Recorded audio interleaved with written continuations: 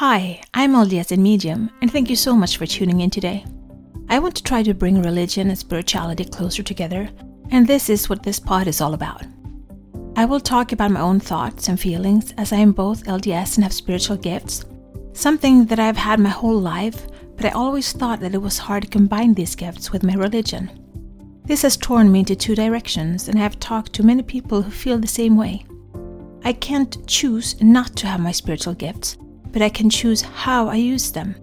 And I always want to use them for good and to help others. I believe my heavenly parents gave them to me for a reason. So, this is me. Join my quest for knowledge. Christmas calendar 2022. December 18th. Come with us to a Christ-centered sermon this Sunday.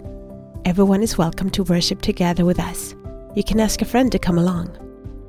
So today I had the privilege to have my daughter and her fiancé come to church with me and my youngest. It was really nice, almost felt like old times being together as a family. The pandemic came as a blessing to me. I got time to lick my wounds and heal, but now I feel curious about the life out there. I feel ready for adventure, and I have this travel itch that won't go away. I got to go with a friend to K-pop dance recital yesterday, and it was 2 hours of pure bliss. My friend's daughter was dancing, and my friend was happy she didn't have to be there alone, and I was shouting and clapping and loving it. I can't explain the pull I have towards that culture and the music. It makes me so happy. But as I was sitting in church today, I saw this elderly mission couple trying to learn Swedish and bearing their testimony in Swedish, and I felt so strongly that I should keep practicing my Korean or Hangul. Did you go to church today, and what did you learn or take away with you? Well, since it's today and it's the VM finals in soccer, Argentina towards France, if you hear my boys shouting in the background, it's because of the game. Just so you know it.